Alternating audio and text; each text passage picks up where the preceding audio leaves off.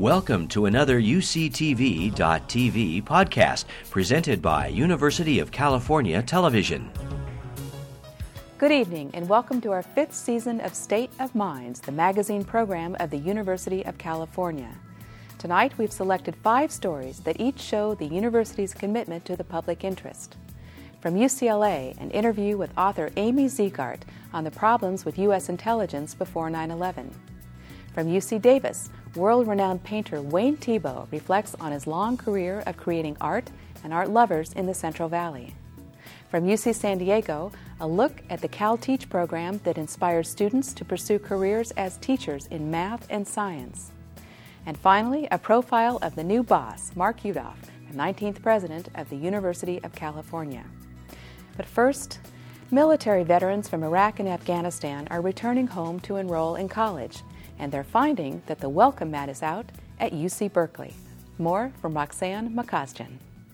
First semester here at Berkeley is very much, think of it in your minds, equate that to basic training.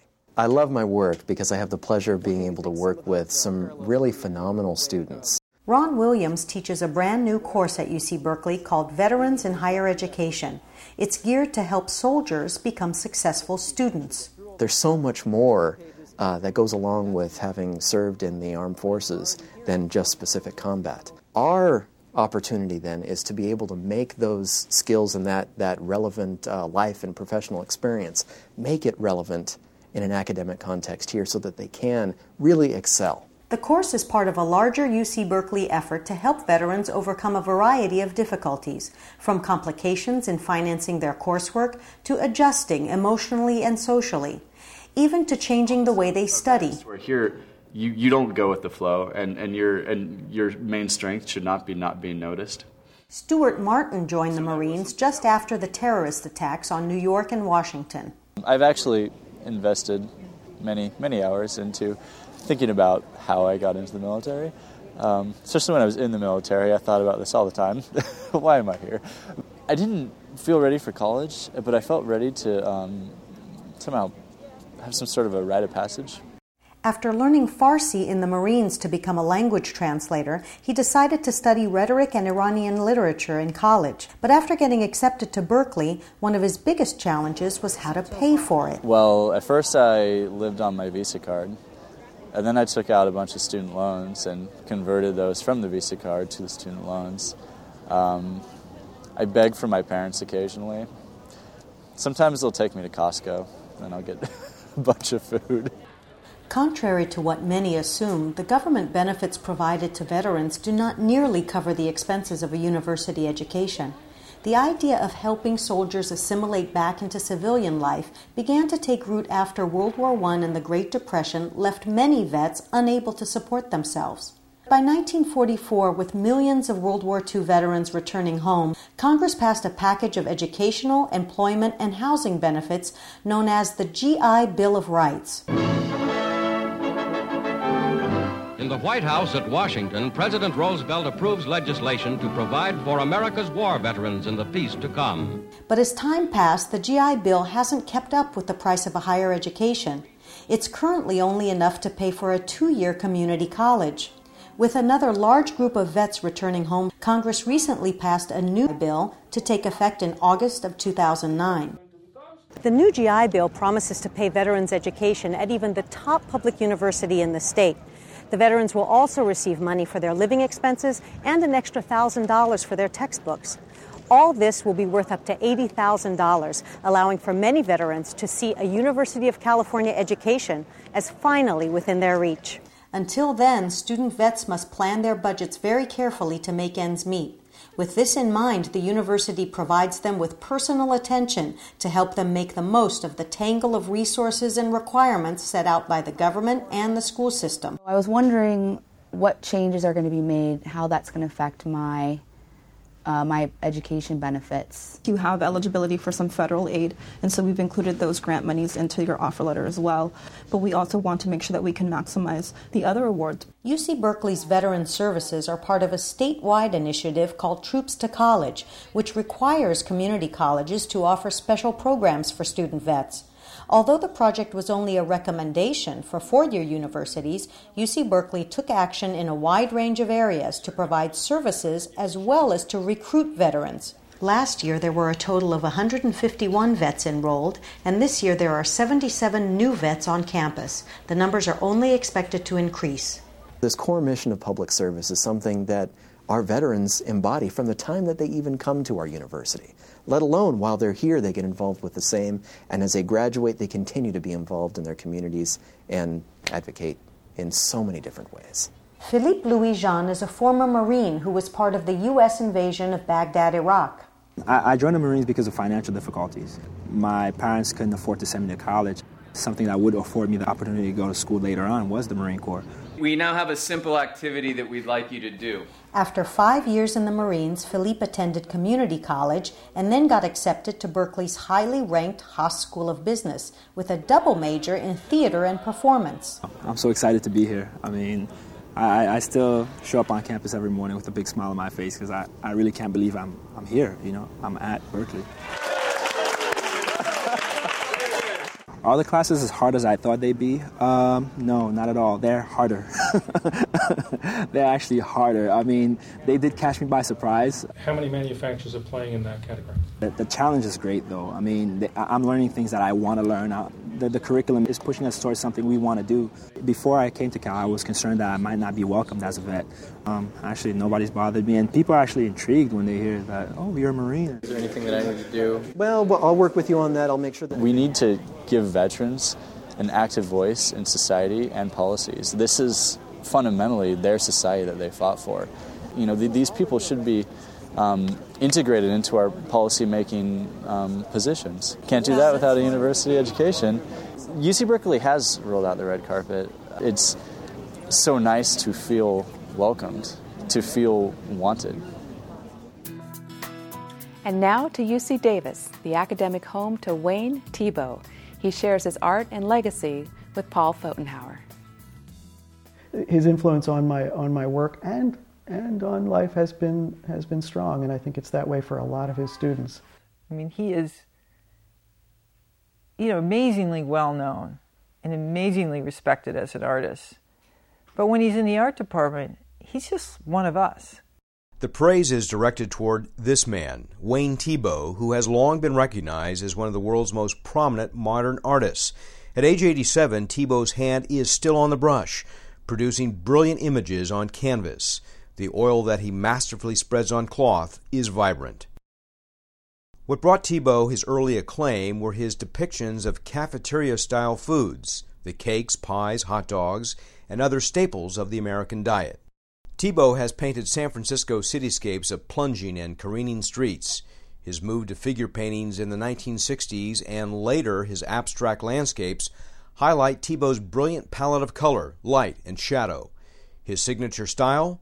The rich, smooth dragging of paint across a surface. One of his cityscapes is this one titled Apartment Hill, completed in 1980. When you look back at this, and you look at it, what do you say to yourself? You say, good work? Do you say... I see it differently than when I painted it. Huh. And that's a phenomenon which is very interesting. You wish you could see it when you do it like you're going to see it a month later, because you see things differently. And a year later you see it differently again. So each time would be a different creation. It's not a different creation, but it seems different in character.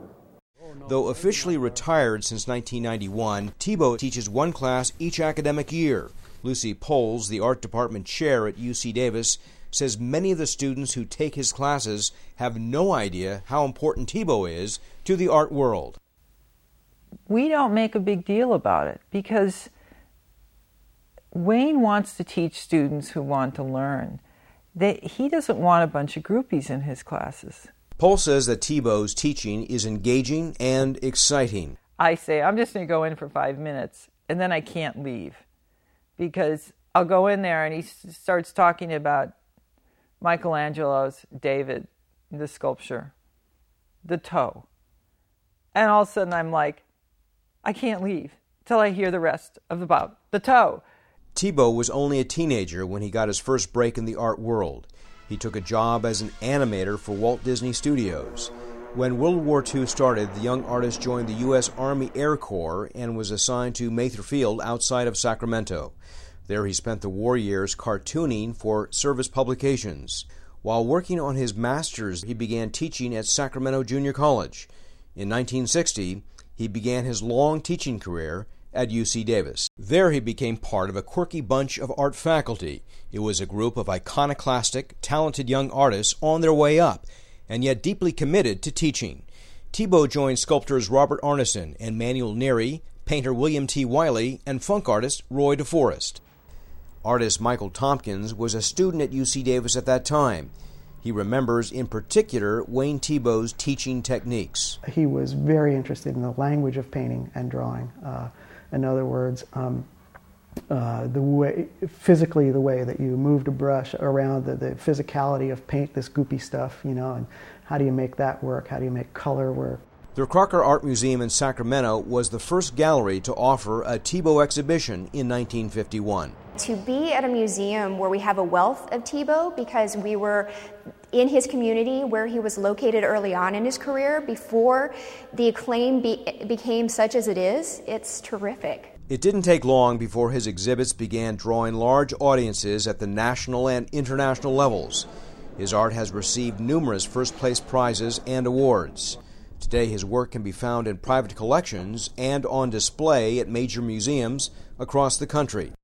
Recently, Thiebaud contributed a collection of paintings, drawings, and sketches to the UC Davis Art Department valued at more than $850,000. These will be valuable teaching tools for students. You had mentioned that art is one of the dirtiest words in our culture. What did you mean by that? Well, I think it's all mucked up with everybody's expectancy, everybody's misassignment. Since we don't know what it is, people can call anything art. I mean, there are all kinds of painting, and all of it good. All painting does usually is to do something positive for the most part.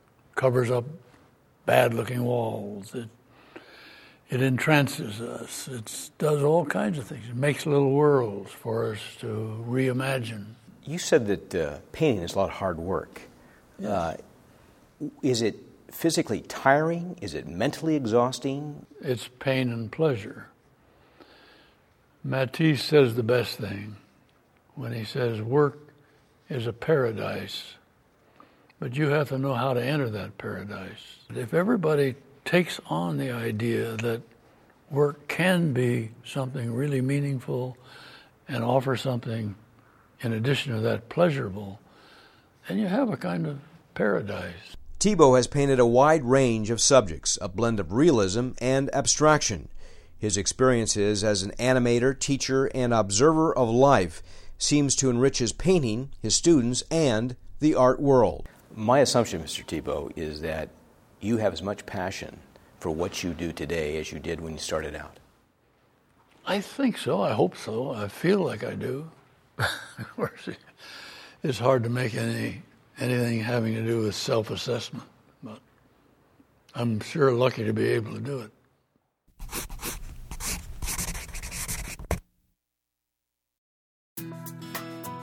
Our next story comes from the School of Public Affairs at UCLA.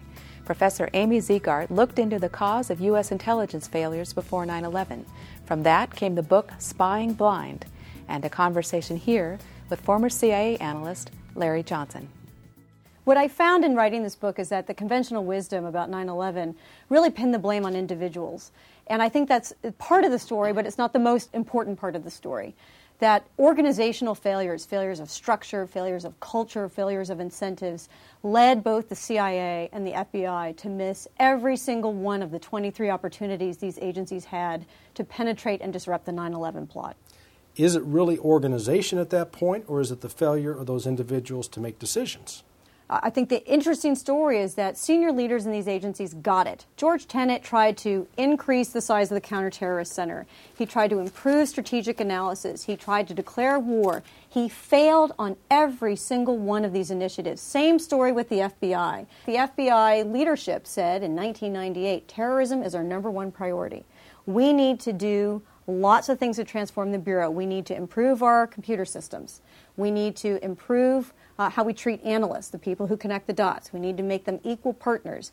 We need to be proactive, trying to prevent things from happening rather than reactive, investigating them after they occur. We still see after 9/11, with all the urgency in the world, with 3,000 dead Americans, we still see the same resistance inside both the Bureau and the CIA. How were those failures organizational? The structure of the CIA was a Cold War structure that was a decentralized structure that was very hard to change. So where are you going to take people to increase the size of the Counterterrorist Center? From other units in the CIA. Nobody wants to give up their best people. Right, but the analysts who were sent to the Counterterrorism Center were considered low performers. Mm-hmm. It became a dumping ground. I think you see the same thing at the FBI. One former FBI official described counterterrorism in the FBI as a dumping ground for problem children in the 1980s and 90s. So we were deploying actually our least seasoned analysts against our most important target. Chris, when the FBI argued that actually when it comes to preventing terrorist incidents, they've had a pretty decent track record. The 9/11 clearly is a black mark, but they prevented the bombing of the Lincoln-Holland tunnels in 1994 because they had actually penetrated an Islamic network. I look at the FBI today, and I think the crucial piece of the FBI's ability to do its job, it's figuring out what information it has and making sense of that information and sharing that information. The FBI didn't know what it had. There were, as we know on 9/11, different field offices had no idea what other field offices were doing. So before 9/11, we have Minneapolis agents who find Zacarias Moussaoui, the so-called 20th hijacker, and detain him. They want to search his computer. In Phoenix, we have the now famous Phoenix memo warning of bin Laden sending terrorists to train in flight schools in the United States. And we have a manhunt going on in New York. None of the field offices, none of these three field offices were aware of what the others were doing, and no one else in the United States, in the FBI, in the field offices, was aware of these activities either. The FBI was organizationally incapable and remains incapable today, despite some progress, of understanding the information it already has. Did you have any luck in your research finding out why the FBI, who had been detailed out at the Counterterrorism Center since 1993, why they didn't take that information and pass it back downtown? Because ostensibly that's why they had sent the FBI out there in the first place, wasn't it? Right. And so we have, as you know, the exchange of senior CIA and FBI officials before 9/11 was lovingly referred to as the hostage exchange program. So there was a real cultural barrier to having these agencies really working well together. I think that the lesson from my book, I hope, for practitioners, I think there are a couple of important lessons. The first is that the good ideas of how to fix intelligence agencies have been around for a long time. We have racks and stacks of blueprints for reform that go back decades. We don't need more of them. What we need is action. I think the second real lesson from looking at the history of intelligence reform before 9/11 is that the windows of opportunity for major transformation are few, and they are fleeting. They don't arise often. And when they do arise, we have to be ready to take advantage of them and push through radical changes in our intelligence agencies, because we've already lost that sense of urgency since 9/11. We've already returned to a greater sense of complacency. And what you see is that even 9/11 wasn't enough to transform our intelligence system.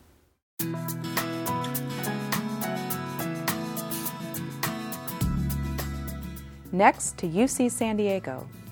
It's well known in education circles that schools across California are short on teachers who really understand math and science. Sherry Seataller is here with a progress report on the UC's efforts to fill that gap.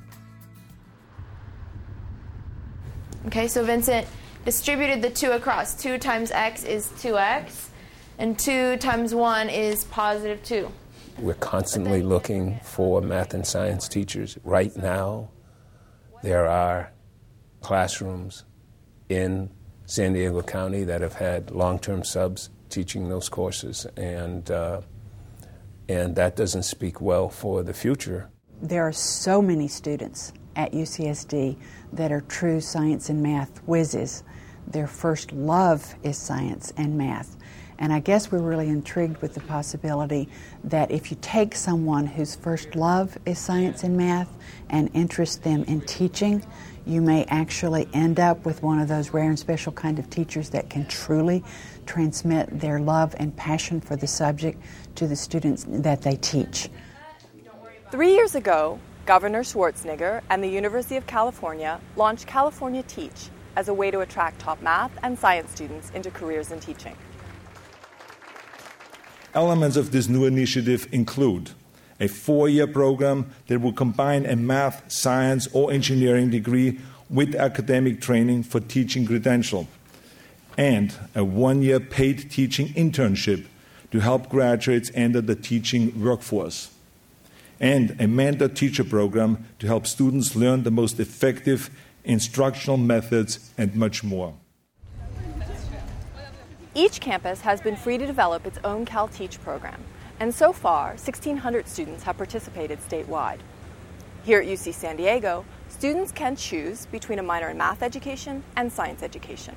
One of our hopes is that students who are in these minors, science education or math education, will realize early in their career, as early as freshmen when they get involved in these minors, that we can provide them with career opportunities that will capitalize on their abilities in science and mathematics, as well as letting them pursue their interests in public service. Our general philosophy is that the pedagogy should come out of the content. It should not come out of something that's added on top of courses that you already take. So it's not that you do a mathematics major and then we tell you a little pedagogy on top. The idea was that we wanted to have students learn mathematics in the context of trying to think about how they would teach the subject.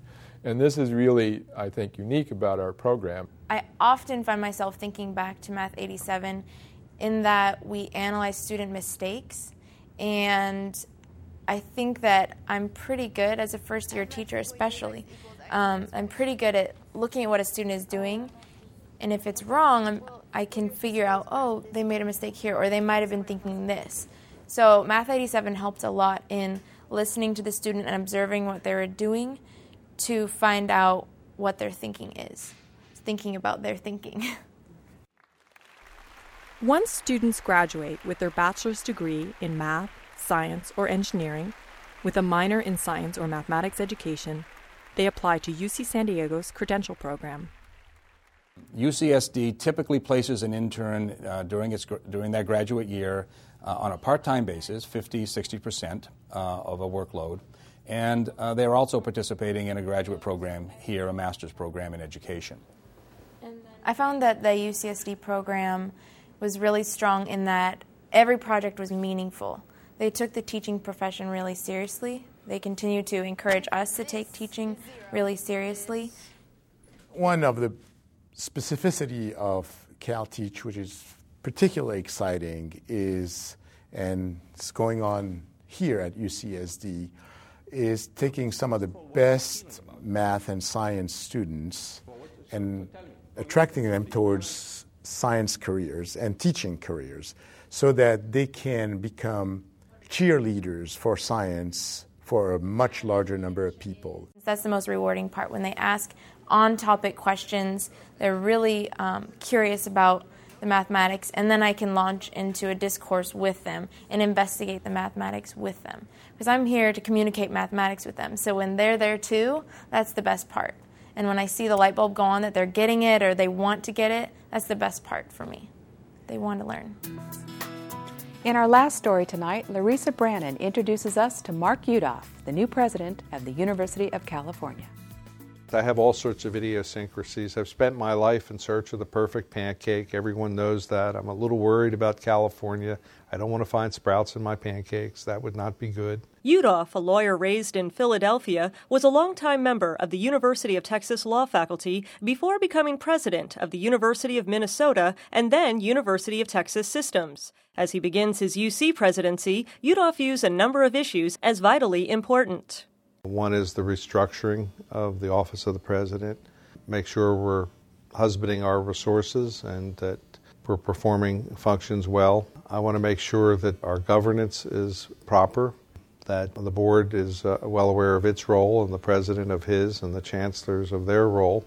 And there are many things that the Office of the President should not be regulating on the campuses. And so, too, we need to have a feeling of trust between the Board of Regents and the President so that the board carries out its primary responsibility for policy, and the President is in charge of the administration and relations with the campuses. I do have strong feelings about advocating for a more fulsome budget for the University of California. And I think it's not so much testifying before a particular committee, although that may be important, or having the governor's ear, which I hope to have. I think it's a long-range educational plan. And it's our job to make a more effective case for why it is that many of the great accomplishments of this state have been occasioned by what's going on these campuses. And if we can accomplish that, then I think that is the backdrop against which we can be more successful in the appropriations process. Budgets some years are stronger than in others. There are recessions and there are downturns. But long term, we need to engage in that educational process. Yudof has had many role models during his nearly 40-year career in law and academia. But as he transitions into his position as president of the world's premier public university, he draws inspiration from former University of Texas at Austin president Peter Flon. You know, he had a rule, there were no pending decisions left on his desk at the end of the day. He kept the trains running. He was decisive and a much beloved figure. And when he's not working, Yudof makes time for his favorite hobbies. I read a lot of science books. I feel that you can understand science from 20,000 feet and its importance even if you can't do it. I feel the same way about the Philadelphia Phillies. I can't lay down a bunt. I can't catch a fly in center field. But I'm always prepared to boo or cheer depending on how they perform. I'm sure my staff at Texas would tell you a lot of other things that are mildly or even more than mildly amusing, but that's all I feel comfortable sharing today.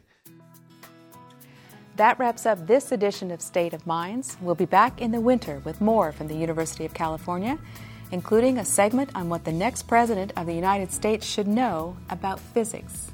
Until then, thank you for being with us. I'm Shannon Bradley. Good night. You've been listening to a podcast by University of California Television. For more information about this program or UCTV, visit us online at uctv.tv.